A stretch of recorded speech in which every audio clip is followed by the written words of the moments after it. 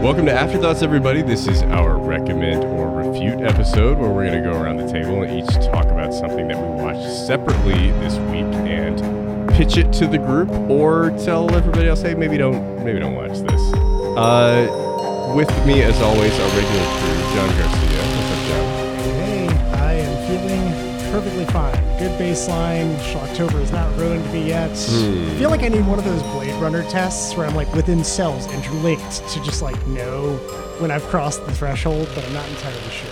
John, have you considered that you might just already be broken and it's not possible for Schlocktober to destroy your psyche any more than it already is? I did watch Lawnmower Man 2 today, and I thought it was okay. Oh my God. Yeah, I'm wondering if he takes that test and it's more like the, why are you asking that? There's a turtle in the desert, flip it over. Why am I not helping what do you mean? Why isn't the turtle watching Schlock? And Ryan King, how's it going? Yeah, pretty good. All right, my sanity's there, but we're not watching the same schlock. We're just over here. We're just watching bad kid movies. That's standard practice for the King household.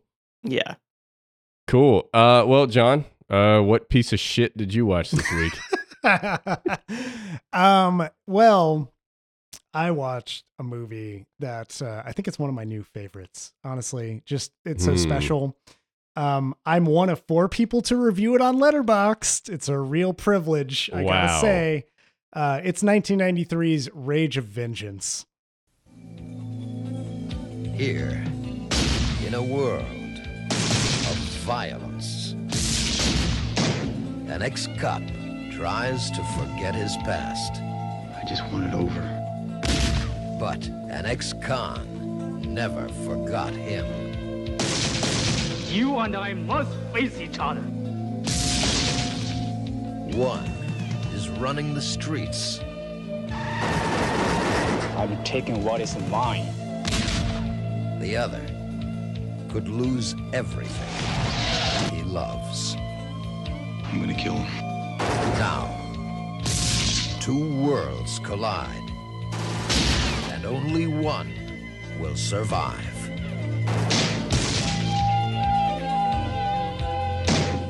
How many people do you think have seen this movie? If 4 people have ever rated it on Letterboxd, I know it came out in 1993, well in advance of when Letterboxd existed, but how many people do you think, over under 1,000 people, have watched this movie?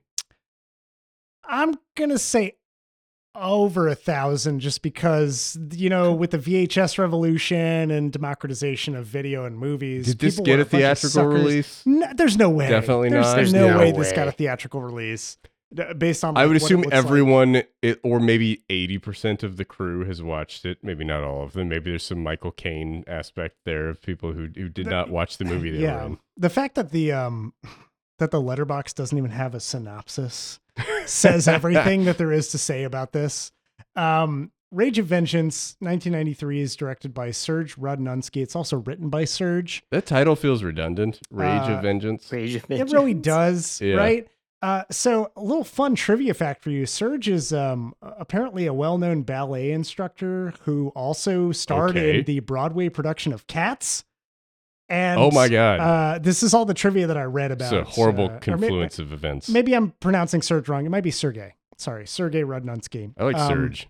I'm going to go with Serge. Apologies, Serge or Sergei, if that's your name. There's no I in it. It's spelled like Serge. Yeah. So I guess at some point he decided that he wanted to make a movie, and the movie needed to be about the themes of revenge. And we just talked about Mandy. Mm-hmm. You know, it all fits together for me in my brain.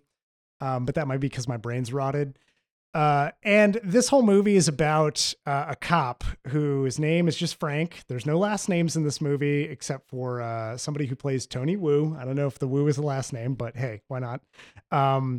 And Tony Frank, Wu! Yeah, Frank is an undercover cop or a regular cover cop. I don't fucking know. Overcover cop. He's an overcover. He's a trench coat overcover cop who goes, who kills like the lover of a mob boss. And the mob boss decides that he needs to get revenge on Frank. And there's this whole kind of, it's a story that we've all heard a lot of times where it's like, hey, I'm the rival to this mobster. I'm the only cop who could take him down. But there's also another pair of cops who are trying to take him down and everything like that. Why does he murder the love interest of this mobster? He's trying to bust this mobster, but also, as a cop, he's trying to act as the judge, jury, and executioner, which is as most cops do. Yep. So the law. He just unloads a full clip of rounds into this dude's girlfriend or lover, whatever, and that guy. The movie opens with that, and the guy's like, "No!" and screaming about it. And Frank's kind of haunted by it. He doesn't really give a shit. He's more haunted by the fact that he missed and he did not arrest the mobster. It's the missed shots that really keep me up at night. Yeah. Damn, all those dead kids. That's not what bothers me. It's the kids I didn't kill. Yes. Maybe the real friends we made were the kids we killed along the way. So he like the entire movie is this back and forth, them trying to chase each other and everything. I don't really care too much about the story because it's really about the vibe. Mandy. Yeah. And if you've listened to me talk about bad movies before and things that I really love about these kinds of movies, full disclosure, I am the only person who's rated this movie 2 out of 5 stars. The other person has rated it a 3.5, or other 2 people have rated it 3.5, and one person's rated it 5 stars. So, was that the director? Was that Serge? Yeah, it's probably Serge. Yeah. But I love it all the same because it's punching above its weight. It's really trying to go for something, and it clearly doesn't have the budget to do it. And I'll give you an example of something that definitely tells you that. Characters, when they get shot, they don't have squibs. And so they just convulse on screen to the sound of bullets. And it looks like they're being possessed by sound effects. That sounds right. That's fairly common for low budget movies. It's yeah. It's the platoon effect. Yes. But other times they use clearly black paintballs to shoot a person or two. All of the actors in it are overacting. They're really swinging for the fences and giving an Academy Award performance in every scene. And it just channels that kind of oh, you really tried. And I can tell that you tried. And I can feel the energy you're trying to put behind it, but it's just not landing. There are also sequences in which editing wise, they did not know how to make it look more realistic, that people got shot or somebody was hit by a car, say. And so they'll just hard cut to an establishing shot and then immediately cut right back to the exact same scene and just show somebody. So a dude gets hit before and after kind of. So imagine, if you will, somebody's walking on the street and they get hit by a car. Okay. The car drives up going full speed. And then you just get a hard cut to the place that they're at. It's like a power plant. And then a hard cut right back to them being like, hey, what the fuck? They're on the hood of the car. Why'd you try to hit me? Yeah, that's exactly what it is. You don't see the actual impact. You see the before the impact and the after the impact. The choreography also, there's some choreography that's kind of decent where they were kicking each other and that kind of stuff, and somebody will fall back into a piece of glass, but you get that exact same establishing shot cut, and then it cuts back to a glass piece being pulled out of their body. That's the worst kind of editing I could ever possibly imagine for that kind of sequence. There are ways, why don't you just cut to the dude's face who's being hit by the car and then cut to the after, right? There are so many ways you could do that where it could feel more cohesive than just a wide shot of the area generally. Yes. John loves these movies where they have no fundamental understanding of how a movie works. It's so charming to me because, the director and writer, obviously being of a theatrical background, seems to have some understanding that you need to somehow show that there's a kinetic action happening, but there's no footage shot to reflect it. And I was just more enamored with that. There's also a love scene that happens that I was really surprised has full exposed breasts in it, because I thought surely no actor would expose herself to this movie, would last that long being in a position that looks this sexual or whatever. They didn't cut to an establishing shot instead. They didn't cut to any establishing shots or anything. They just full on show kind of a sensual sex scene happening that's just still awkwardly done. And I was more impressed with the actors committing fully on that kind of budget to this sort of thing. It to me, it felt like this place in between champagne and bullets and Breathing Fire or those kind of movies that are lower budget early 90s. It felt like a passion project where they're just like Serge was really trying to meditate on how far revenge will drive you, because the main character and any ancillary characters who try to come in contact with this mob boss, they end up having somebody close to them get killed for just trying to pursue vengeance. And it's like, cool, I see that you're thematically trying to pursue that, but the way that you're doing it is totally wrong. And there's so many things that I could see wrong about it that could be just a little better. You could tweak it this way or that way.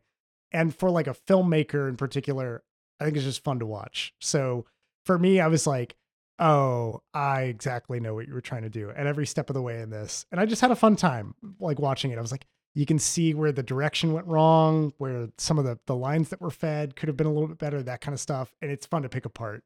But yeah, I really dug it. Interesting. It's again, like approaching like a recommend or refute stance. I want to recommend it for like film lovers just because it's fun to pick apart. I think with friends, especially, it would be a good watch. But on my own, I could see it like if you're just not as familiar with this kind of territory, it's not going to be fun. It's going to feel more painful than it is fun for you. But again, I found something new I want to share with friends. It's interesting. Given that 4 people have rated this on Letterboxd, how did you find this? Where can you watch it? This is on Tubi. Tubi. Our classic standard Tubi. Everybody, the mark of quality Tubi, where you can watch all great 85-minute movie and 26 minutes of ads. Yeah, exactly. From Rage of Vengeance to the classic Amityville in space, Tubi has everything you're looking for. This podcast not sponsored by Tubi. How does I wonder what Tubi's like profit sharing model is. The fact that you can just be like that anything you could put on there. I bet Tubi takes like 98 cents out of every dollar that is spent on that platform. I would say another way to phrase this movie or like frame it, if you're familiar, is this is like the film that Godfrey Ho didn't release is kind of how I felt about it. Oh, okay. Was there a Garfield phone? There was not a Garfield phone. I wish there had Oh been. Yeah, really, really disappointing. What was the one that we watched during Schlocktober last year? That is Ninja Terminator. Ninja Terminator, yes. And I realized I had already seen it because How Did This Get Made did an episode about it. And I had watched it for that. Yep. It's, Godfrey Ho, magical filmmaker. Incredible. So yeah, that's my recommend this time around. Rage of Vengeance, for all you schlock jockeys out there. Check it out. Let's get some all more of you schlock jockeys out there. There's so many of you out there listening to this podcast right now. Let's get some more reviews on Letterboxd, shall we? Maybe we can get this bumped to 5 or even 6 reviews. Hell, if we do enough, maybe we can get a fucking synopsis on Letterboxd. Hey. Who knows? Some dreams come true. On IMDb, 33 people have rated it, but no one was bothered to write anything about it. Yeah. Man. And I do like thinking about the fact that somewhere Serge is just sitting there and a check from Tubi showed up for like 9 cents. Mm-hmm. Oh, less than that. Like, somebody watched it. Yeah. I want to find him and have a conversation. I would love to interview Serge, know what was going on. Serge, we know you're listening. Serge, if you're listening. Vinegar Syndrome, if you're listening. We'd love to interview you. We'd love Hillary's emails and to interview you. Oh, my God. But yeah, there you go, everybody. Rage of Vengeance. Rage of Vengeance. I am not going to remember that title in about 30 seconds. Ryan, what did you watch this week? Yeah, I'll give a quick shout out before I go more into what I did watch. Every time, Ryan. You're trying to break the rules, boy? Movies every time. We have to talk about whatever I watch with my family, and if it's not good enough, talk about an actual movie. He says that like he's holding us hostage. Yes. I talked about Haunted Mansion previously, and when I looked at reviews for it, it was mixed between people who are like, yeah, this was all right, and people who are like, God, it's so much worse than the earlier The Haunted Mansion with Eddie Murphy that I never watched because I had only heard that thing was fucking horrible. Yeah. So if Lakeith Stanfield is in something, I'm guessing it's better than the version with Eddie Murphy. Yes. It has to be better. Eddie Murphy, he can be good and stuff, but he can also just be very abrasive and annoying and stuff. You hear that, folks? Lakeith Stanfield and the Nutty Professor. Oh, make it happen. Yeah. Oh, all right. I'd watch it. I'd watch it. I don't Um, know that I would. That would be just a sad day to see Lakeith Stanfield debasing himself like that. That would be rough. Successfully think made it's- Dixon depressed. yeah, it really hurt. It's That not stung. hard. I think it says something that Eddie Murphy paused for 4 years after The Haunted Mansion before he made another movie as a star, and that was Norbit, and then he paused again for a while. Oh, he So did this another is I'm definitely every character movie. Yeah, yeah, those this is never go definitely wrong. prime death of Eddie Murphy time. So yeah, The Haunted Mansion, I watched it with my family and it was terrible. And I actually asked their opinions and all three were like, yeah, the other one was way better. It yeah, I was just like, this is exactly the thing that is the shit that just gets crapped out to VHS historically. It's sad to me that The Haunted Mansion like went to theaters. Haunted Mansion did, but it was like in and out really quick. It was honestly just like right onto Disney Yeah, it Plus. was Like that was their fast. target. Yeah, where it was much more deserving of a theater release than The Haunted Mansion. It's not funny. This is definitely like Eddie Murphy doesn't really have a chance to be funny. It honestly doesn't make much sense. Like there was just no drive between like why anything was happening. Why are the ghosts there? Why do they have powers? Like all of that not really explored. My brain was just going off the whole time. So yeah, it was bullshit. Those people that thought that the new one was worse had nostalgia glasses. They were 4 when they Oh. thought it, and they remember it when they saw it, and they remember it being decent, and it is not. How do you have nostalgia glasses for early 2000s Eddie Murphy? That's just a weird place to be. Yeah, I mean, you'd be 20 something now, you know? Like, well, I guess this was like, yeah, right? Like, you would be Yeah. like 20 now. So maybe you If were you just saw a it when you were a baby. kid. Yeah. Yeah, this is like the third movie you ever saw, and you Right, thought it was yeah, decent, uh-huh. and you only know Eddie Murphy as the voice of Donkey and Shrek, Mm-hmm. and right? And you thought this was great. So the real movie that I watched, moving on to that, I watched 2007's Trick or Treat. This is the one night. Don't forget your costume. All sorts of things. Roam free.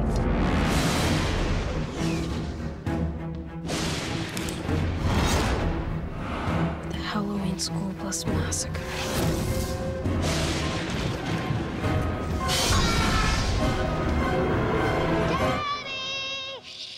Be quiet. Why? You'll bother the neighbors. Okay.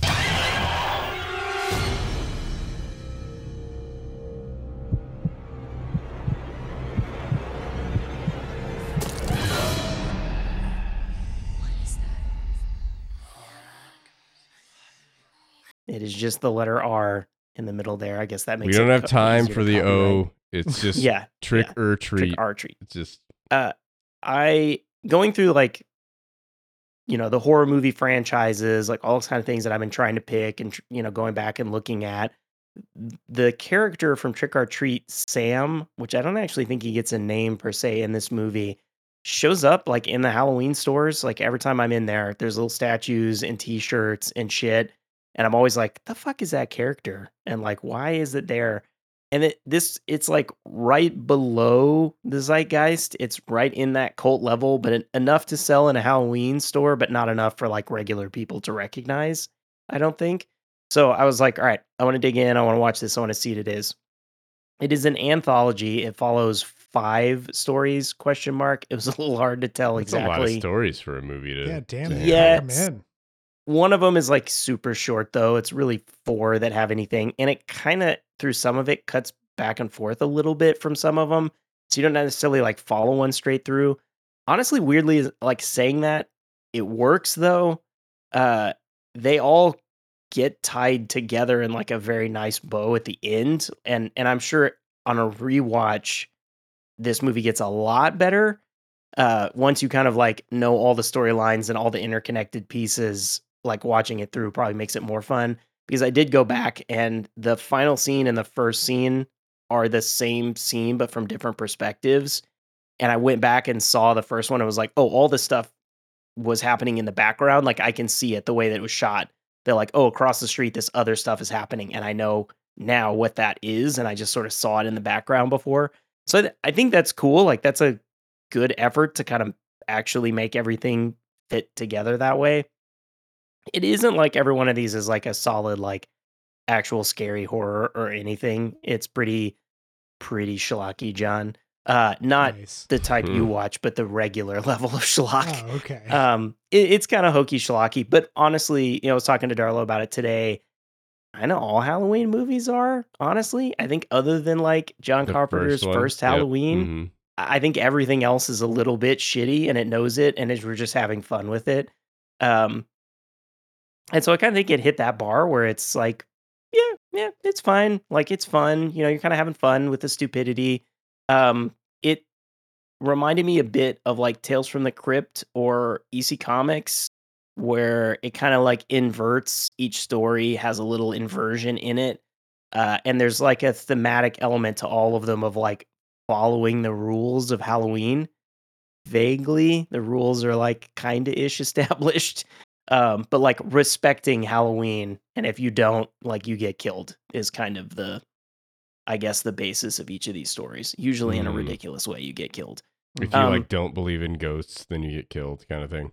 Yeah, it's like one person, like the very first thing a person comes back and they're just like they don't enjoy Halloween. And by the way, my like Ryan radar went off immediately, but I ended up being okay with it. Patent the very pending. opening scene, this couple is coming back from, I guess, a Halloween party or being out or whatever, and she's like, "All right, Halloween's over. I hate it. Whatever. We did your thing."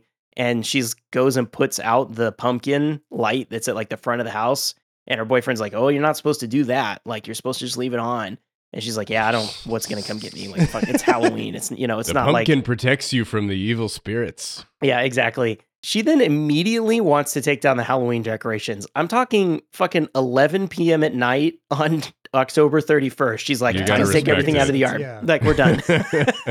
I like it. And I was like, "That's rid of insane." it. I'm like, "That's fucking insane." But then she gets killed for it. So I'm like, okay, that's okay. And then coming back to it, like after all the other things, I'm like, yeah, she gets killed specifically because that's bullshit to try to take down stuff on Halloween night. Like that's exactly why. So I'm like, all right, I came back around to like, it makes sense with like the theme. It doesn't make sense why she would think to take it down right then, but it makes sense with the theme. Um, Again, kind of like you give up. It tells you at the beginning, like, hey, give up a bit. Like, let's just give in to the insanity. This is just a slasher movie. So yeah, I recommend it. It's kind of just like a a fun Halloween movie to add to your list. It doesn't take itself too seriously. It Each story is on like there are other horror anthologies where one of them is like weak, like really weak, when you go back and like the Tales to the Crypt movie or any of those kind of previous ones, there's always at least one story that you're like, wow, that one's really bad. These are all honestly pretty on par with each other. It's not like they're all A's, none of them are, but it's like nice to see like they're all solid like B minuses all throughout. So it's at least leveled. Okay, so it's aggressively average, is what you're saying. Well, he said a little Yeah. above average. It's okay. Yeah. Like just slightly, Uh-huh. just slightly. Yeah. Yeah. I think if it was like each one was independent and they didn't really tie in to each other well, and there wasn't a thematic sharing or anything, then it would be kind of like, all right, whatever, you put together something. But like as a movie, it has that elevation I talked about with a horror, where this combination of all these stories and things kind of happening in the background that are related to the other ones, and how you kind of learn a little bit more about the characters as things go on. And there's this central Sam character that's kind of in the background. It comes around to creating something that's like slightly elevated, that gives it something that sets it apart from just like, we killed people. We had fun. Yeah. I know the director, Michael Dougherty, also directed Krampus, which is one of my favorite. Oh, I saw horror Krampus films. with Krampus is- Adam Scott. Yeah, it's pretty fun. Yeah. It's a really fun horror comedy movie. Yeah, he and Bryan Singer are part of this, and they've made every bad superhero thing, so it's a little. Oh. Does he direct all of the short films within it? All the segments? Yeah, it's like all one thing. Okay. Yeah, even though they're like independent stories, so to speak, in kind of an anthology, it actually all is one thing.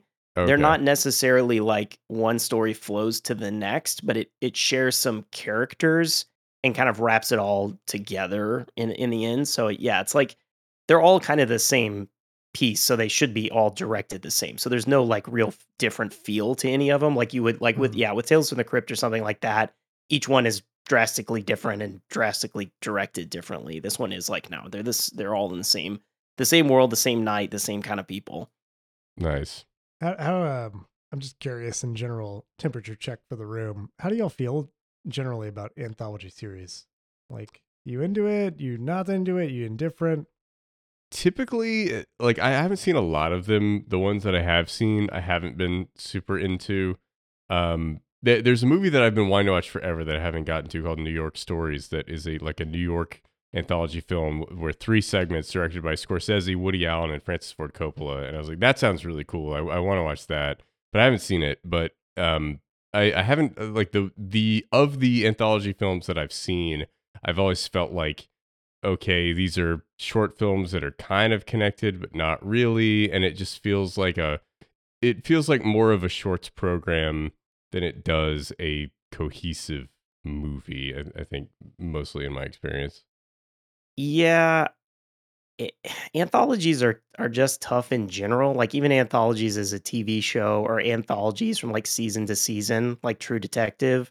Mm-hmm. Again, Yeah. there's always like a weak one, and then it kind of just throws Yeah, I everything watched off. season 1 and season 3 of True Detective, and that's it. And I probably won't watch any more of it. And I Yeah, you're like probably good. both Yeah. of those, but like don't feel like I need to watch any more of it. Yeah. Yeah.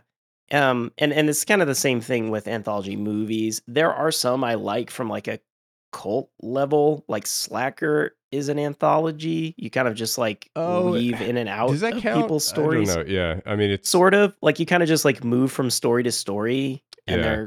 they're actually like less interconnected. I feel like Slacker is so much its own thing that I would like. I feel like typically an Kinda. anthology thing is like there are discrete stories, and Slacker there's not. You're just like you are the camera moving through the city, experiencing flowing, different things, yeah. and there's like little 2-minute bits that string together. 22 in a weird short way. films in Springfield. Exactly. Yes. There you go. Yeah, Yeah. that's actually that's a good example. Aurora Borealis. Aurora Borealis. At this time of year, at this time of day, in this part of the country, localized entirely within your kitchen. Yes. May I see it? No. I also like 4 Rooms, like it's completely stupid, but like that kind of like it. I almost feel like the ones I like are that like cult-ish level. But yeah, I'm like Amazing Stories in the Twilight Zone movie and Tales from the Crypt. Like there's always a weak one. There's always it kind of just they don't necessarily flow with each other. Yeah. And the same thing with the TV shows. Like there are episodes of Tales from the Crypt or Outer Limits that are like fucking amazing. Yep. And then there's a lot that are not. Even like a Eh. Treehouse of Horror Simpsons episode, like even some of the better ones, there's always weak points, right? And like a lot of times I don't like Treehouse of Horror episodes, but there's occasionally like one of my favorite Simpsons episodes ever is like the shinning and the time traveling toaster, but then there's the like eating the children in the cafeteria, and that one is fine. Yeah. It's like a run of the mill average Treehouse of Horror segment, but it feels like it is bringing you down from like these 2 segments that are 2 of the best things the Simpsons have ever done, and then you have the eating the children in the cafeteria one, and you're like, oh. Or like the Ghoul All Bus, right. which is just the terror at 10,000 feet or whatever, but on Yeah. a school bus kind of thing. It's like, repeated. all right, Or fine. the way they did an early one where they just do the Raven just straight Yeah. up. Right, Yeah. yeah. Like, Straight up the Raven. okay. Yeah. And the Raven is Bart for some reason. Yeah. Yeah. Yeah, I can't even like if you were like put a gun in my head and I'm like, what's the best anthology movie? I'm like, I wouldn't. I don't even know if it's Trick or Treat. I have no idea. Like, I don't know. I can't need to watch New York necessarily think of Stories, one. and I will report back on it. But Yeah. Let us Yeah. know. cool. All right. So you are recommending Trick or Treat.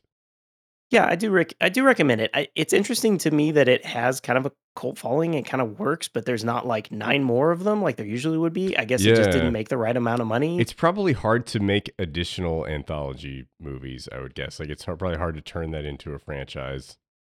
Yeah, that's an even more of a stretch. Yeah.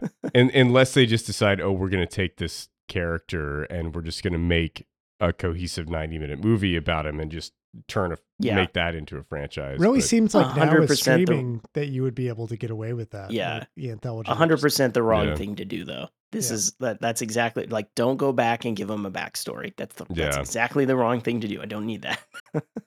All right, so I watched a classic horror movie this week. I was hanging out with my girlfriend this week and trying to figure out something to watch. She's not into scary movies, and I was like, "Come on, like it's October. Can you watch like one scary movie with me?" And I suggested some like horror movies that aren't that viscerally terrifying, and she was like, "I think I could probably handle Hitchcock." So we watched Psycho this past week.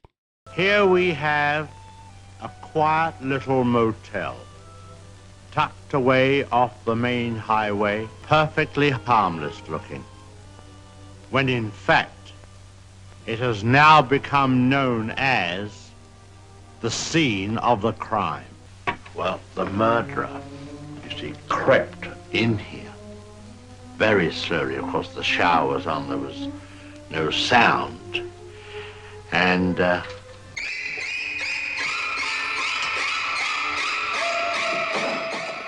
well, it's too horrible to describe. I had seen Psycho before. I had not seen the 4K restoration yet, and I had the Hitchcock 4K collection that has Rear Window, Psycho, Vertigo, and The Birds. And I hadn't seen any of them yet in that format. I've seen all those movies, but hadn't seen them on 4K. You don't so I was want to interested see to watch it. Face smashing of Vertigo in 4K. I've heard the restoration of Vertigo is incredible. I do want to check it out, but yeah, I'm sure not every scene would look great in that. Hot Jimmy Stewart action. Oh yeah, baby. But the Psycho 4K restoration was incredible. They pitched it as the thing where like, oh, it's this uncut version that nobody has seen since 1960 when it released in theaters, and every home video version has been this like handicapped studio version that is not showing you the actual real thing. And I was like, oh, okay, this could be interesting to see some sort of new cut that hasn't been seen for 60 plus years. I didn't notice a single fucking difference. I've seen Psycho several times before. I didn't pick up on any differences in this new cut, so that was a little disappointing. But the 4K restoration does look really great, so that was fun to see.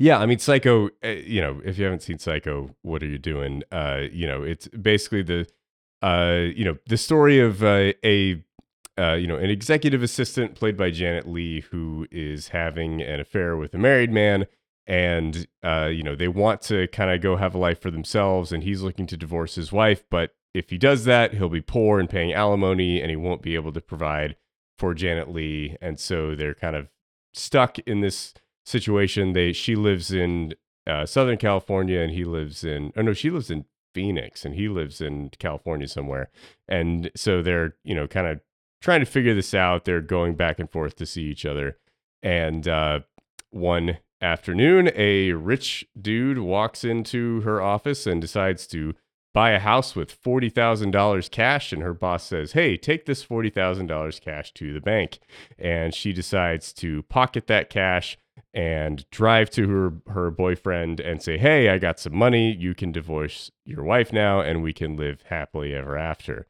On the drive there, she has to stop at the Bates Motel, run by Norman Bates, played wonderfully by Anthony Perkins, and things go terribly wrong from there. Yeah, I mean, Psycho is just a wonderful classic horror thriller movie. Hitchcock, I have a kind of mixed feelings on Hitchcock. I think he is technically just one of the most adept filmmakers of his era, just doing things with the camera that just nobody had really thought of doing before. He kind of doesn't give a shit about his characters, and that can become a problem in his movies. Like, we've talked about Vertigo before. With Psycho, I think it's less of a problem because Anthony Perkins is just so good as Norman Bates that it doesn't really matter that Hitchcock doesn't care about the characters because he's just bringing so much to that role. Psycho is there's a lot of famous scenes in Psycho. One of the most famous things about it is that you're following this one character and you're thinking this movie is about this thing, about stealing money and trying to get away with it and doing all this thing. And then all of a sudden she is murdered and you're like, oh shit, where do we go from here? And you have no main character. And as an audience, you're completely unmoored and confused about what's going on and how to understand what you're seeing going forward. this is the second week in a row that I am recommending a movie that has Martin Balsam in a supporting role and an incredible score by Bernard Herrmann. So that's pretty cool with both of these. Last week with Cape Fear from 1962 and this week with Psycho. But yeah, I mean, Psycho is a really fun ride. It's like scary, but it's very digestible. It's not viscerally terrifying. Like I would say that Mandy is way scarier than Psycho, but you might not actually classify Mandy as a horror movie, where like you kind of have to classify Psycho as a horror movie. Even though Hitchcock is known more for doing thrillers and stuff, this feels like kind of beyond the point where you can say it's not a horror movie. But yeah, I mean Psycho is great. It's just there's so many really innovative things in its camera work and kind of creating the slasher genre and all of these things. There's so many horror movies that came afterward about like dudes with weird sexual hang-ups about like dressing as women and killing women and all these things that having personality disorders that had never really been done in films at the time that have become just consistent tropes in horror films and psychological thrillers and whatever you want to call them. As we've gone from 1960 to today, the Bernard Herrmann score is fucking great, and there's so many shots that are so iconic. Like obviously, there's the shower scene that everybody knows, and there's the Herrmann score going and all that's great. But there's also so many scenes that are just so well done, like Vera Miles stumbling across the corpse of the mother and like the light bulb swinging back and forth that just has this really great effect on the shot. Just beautiful black and white cinematography that I think it wouldn't have the visceral effect that it does if it were shot in color. But the black and white with the contrast of the light and the way the camera moves just works really well. So, yeah, I mean, Psycho is good. Newsflash. You should check it out. I assume both of you have seen Psycho several times. Oh yeah, and I've also known that shots in Psycho are referenced in like film books, film classes. Mm-hmm. They're all like kind of referenced as these psychological techniques that are used, like the conversation between, Bates and sorry, totally blanking on it right now. Janet Leigh, yeah, between Bates and Janet Leigh, the angles of those shots and like conveyance of power or just some kind of off kilter atmosphere to it. That is something that is always like I remember from any kind of like film book that I've read where they just reference Psycho and how that puts something in your mind as an audience, which at times is true and at other times no. It can just be a choice that you make. It depends. So yeah, I remember seeing Psycho and being pretty freaked out by it. Not like a horrifying freaked out, but just like unsettled. It was still very creepy in a way. I have seen it. I've seen the Gus Van Sant remake. I have not. I have no interest in Doesn't that one seeing use the Bernard Herrmann score as well? It is just the same movie. It's shot for shot, except right? But not it's as in color. except in color Yeah. with different actors who don't quite capture this. I cannot the quality. imagine Vince Vaughn in that role, and I don't want to see it. For some reason, I thought that it wasn't Vince Vaughn. I thought it was Jason Bateman. Like, I don't that know would be why. more interesting. Yeah, I think. Jason Yeah. Bateman's motel. It's Arrested Development. Yeah, I've also seen the Psycho sequels with that Anthony. I haven't Perkins seen any returns of those. for. Yeah. They're bad. I mean, they're not directed by Hitchcock, so I would imagine they're just money grabs. Yeah, they're directed by Anthony Perkins. At least I think one of them is directed by Anthony Perkins, which is interesting. Whichever one is like Anthony Perkins and Jennifer Tilly, that's completely stupid. I enjoy for all the wrong reasons. So how was it to someone who had not seen it, or to sort of a modern day audience as well? Yeah. So the lady friend had never seen it, and she, I was like, okay, like it's a horror movie, but like you should be able to survive. It's not going to give you nightmares. And She was like not scared at all and was like predicting what was going to happen throughout the movie. Spoiler alert for Psycho. She was like, oh, he's dressing up as his mother, or oh, he does taxidermy, so there's got to be something going on with that, and like she was very much putting the pieces together and like almost looking at it more as a mystery than as a horror movie. And I think there are a lot of mystery aspects to it. But it definitely, wasn't. And for somebody like, she doesn't watch horror movies. She loves Disney movies, and she still was like not affected by it really, and was just kind of picking it apart as like she was like, oh, it was okay, and she was predicting things that were going to happen successfully. But she didn't appreciate it from a filmmaking perspective the way that I did, where I was like, oh, that shot's so cool and all this stuff, and all the music's so good. And she was just like, he's his mom.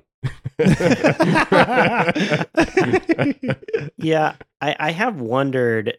I think the movie is just going to continue to stand the test of time because of the music, the cinematography. There just really are these interesting shots.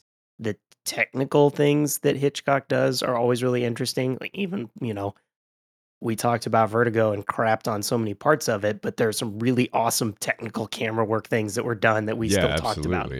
But I do wonder, like looking back, you go back to these sort of prototypical movies, the ones that like created genres, and then now they're almost so vanilla in comparison, or they have these really embarrassing aspects, which I would say for Psycho, the sort of misuse of a personality disorder that has been perpetuated kind of ever since. And the explainer scene at the end of the movie. At the ending scene. That is like the only bad scene in the movie. Yeah. But probably needed for an audience back then, I wonder. But now it's like, we get it. We got it. Like, we're done. Yeah. Yeah. That's interesting. Like that scene is very much like, litigated today. And like, does that make the movie worse and doesn't need to be removed? And it's like, it's whatever he shot it should stay in the movie, but like it definitely like just slams on the brakes at the end of the movie, where you have this thing that is just amping up and up and up, and this incredible scene at the end of the movie where Anthony Perkins is captured and all this stuff, and then you just have this, okay, we're gonna sit you down, and the cop's gonna, or the psychiatrist is gonna explain to you all of the mental disorders that he's going through and all this stuff.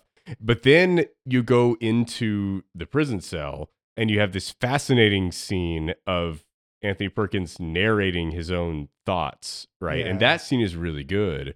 But like, I wish that they would have not done the explainer scene and had just been like, had some sort of protracted scene where they're like, oh my God, we got him back there. What are we going to do? And then they have the camera tracking shot into the room and have his mental thoughts going in the voice of the mother. Like that would have been a more effective ending of the film, I think.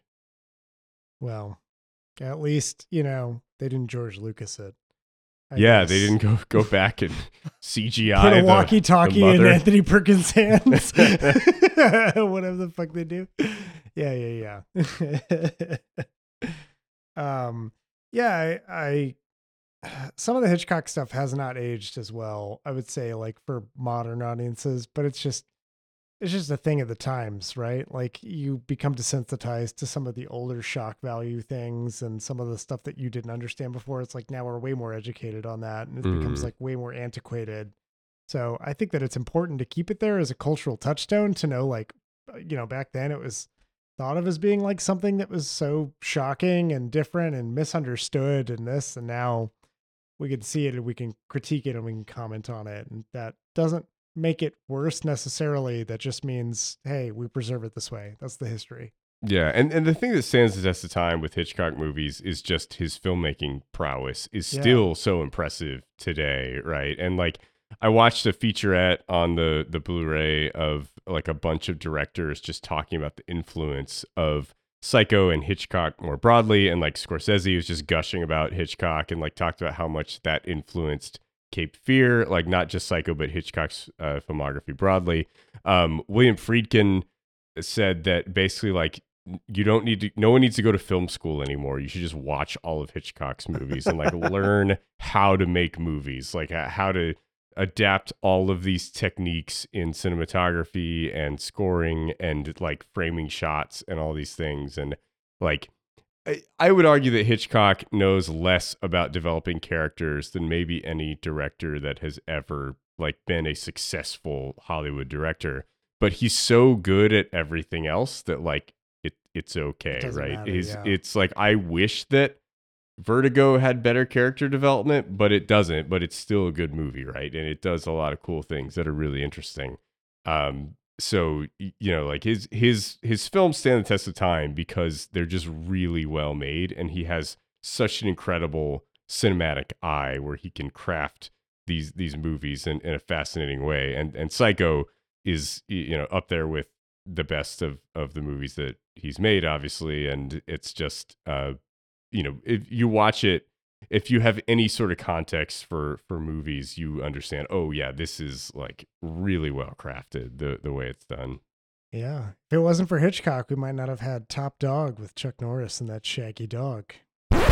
Hey, it's John from the editing booth. And if you listened to the last episode of Recommend or Refute, you know that I am still in the wrong on this one. It was not, in fact, Hitchcock that used the tower from Top Dog. It was Orson Welles. Anyways, back to what we were talking about. And that whole sequence at Balboa Park. Where they shot the where they Vertigo reopened sequence. the Vertigo tower for him. There's a lot of things we may not have had without Hitchcock. Scorsese, Friedkin, Top Dog. You know. so many cultural touchstones. Oh my God. Yeah. Cool. Ryan, as the resident Hitchcock expert, any other comments on Psycho? Yeah, I think I'd said it before that I'm like, I think Psycho just is his best. It's kind of clear just because of the cultural impact that it still has. Mm-hmm. Yeah, we just directly the slasher films, the giallo, right, are just like directly came right off of like, oh, I want to do that too. And yeah, I do think that the other thing about Hitchcock is this: it's right around the time that you start to have like the director is so much this personality, and then you're going to these films because of the director. It He was just Alfred such a larger than Hitchcock's life. Psycho in the credits, right? Like, yeah, his name is a big part of it. And he knew how to like promote himself and promote his movies. Like the other thing about Psycho at the time was just how much he like hyped it up and created, like it was like social media marketing today, where he just like made up all this bullshit about it and what people were experiencing and things like that to get people to come in. Well, and he had his it. TV show at the time too, right? Yeah. So he could promote it that way, and yeah. Yeah. I still think Notorious is his best movie, but I also have a huge crush on Ingrid Bergman, so you know, there's that. There you go. Cool. Okay. All right. So we have 3 recommends this week, correct? John, you're recommending Rage of Vengeance. Yeah. Again, I already forgot. You already forgot it. Rage of Vengeance. It's on Tubi for free, folks. Yeah, folks. You don't have to pay a dime to suffer. That is the only way you can watch it, I assume. Yep. Ryan is recommending Trick or Treat, and I am giving a big 2 thumbs up for Psycho. So that wraps us up for this week. Thanks for joining us, everybody. With me, as always, John Garcia, folks. Yeah, let me know what you think of Rage of Vengeance if you watch it. You're one of 5-6 people if you end up watching it. John we'll will be monitoring the Letterboxd page every day, just I'm refreshing hoping it for right now. someone else to rate that movie. Doing a pull down and refresh right now. And Brian King. In defense of Tubi, Mandy is on Tubi. Oh, really? There you go. It's not all terrible Watch stuff. Mandy for free. Oh, I did not know that. Well, you should definitely watch Mandy. I always forget to introduce myself at the end of these things. I have been your host, Michael Dixon. Yep.